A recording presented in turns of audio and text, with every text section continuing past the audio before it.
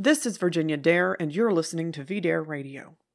All I can say today is the cringe is real. A hardcore band called Stray from the Path has released a song called Goodnight Alt-Right.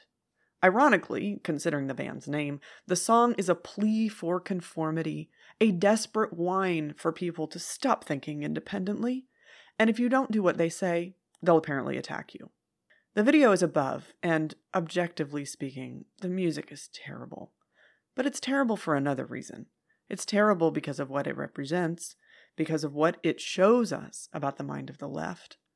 Violent, simple, and painfully stupid. Just try to listen to these lyrics.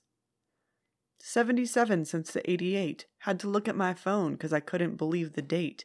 But it's 2017 in a 40s trend, with a racist president that's making everything great again. One of the memes people use online is, "It's the current year." We use it to make fun of leftists who argue something along the lines of, "How can you even say that? It's 2017," or whatever the current year is. And yet these guys are using it unironically. They're a living meme. Most of the rest is just crude threats of violence.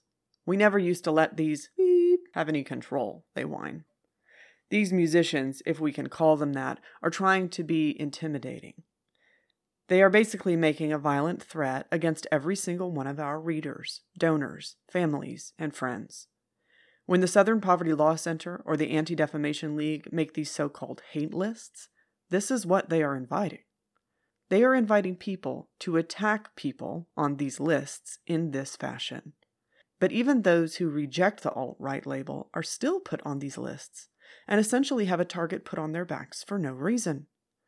Gavin McInnes and Mike Cernovich are not wrong to interpret these kinds of lists as something akin to a death threat. But of course, this video in particular doesn't come off as scary. Most people seem to be laughing. "Justin Bieber looks pissed," as one commentator put it. The video features people breaking into someone's house with a gun and then beating them into a pulp. And yet this kind of imagery is matched with rhetoric, which is, frankly, laughable. "What makes you think this is okay?" they cry. "What makes you think this is all right? What are you, a kindergarten teacher? One isn't scared when you see these guys. Instead, you vaguely feel like you're supposed to steal their lunch money." Yet we have to take them at their word. Leftists feel like they have the moral right to attack and even kill people with whom they disagree. The goalposts have been moved so much that anyone even mildly to the right of Barack Obama is now a fascist or a Nazi and worthy of being attacked. Every American needs to ensure their own security, either by keeping a firearm in the house or through physical training. Speaking only for VDARE.com, we believe mass immigration hurts all Americans. It especially hurts American workers, whose wages are crushed by an unlimited supply of cheap labor.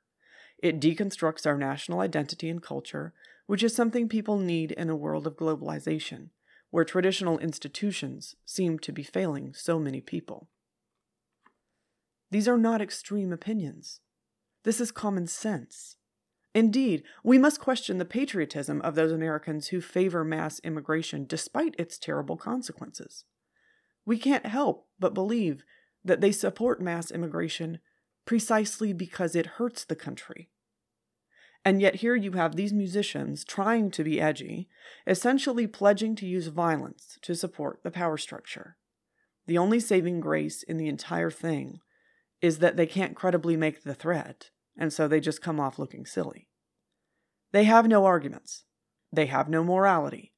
Instead, they just have a series of slogans they got from somebody else, and promise they will attack those of us who are capable of independent thought. In such an environment, of what value is the First Amendment?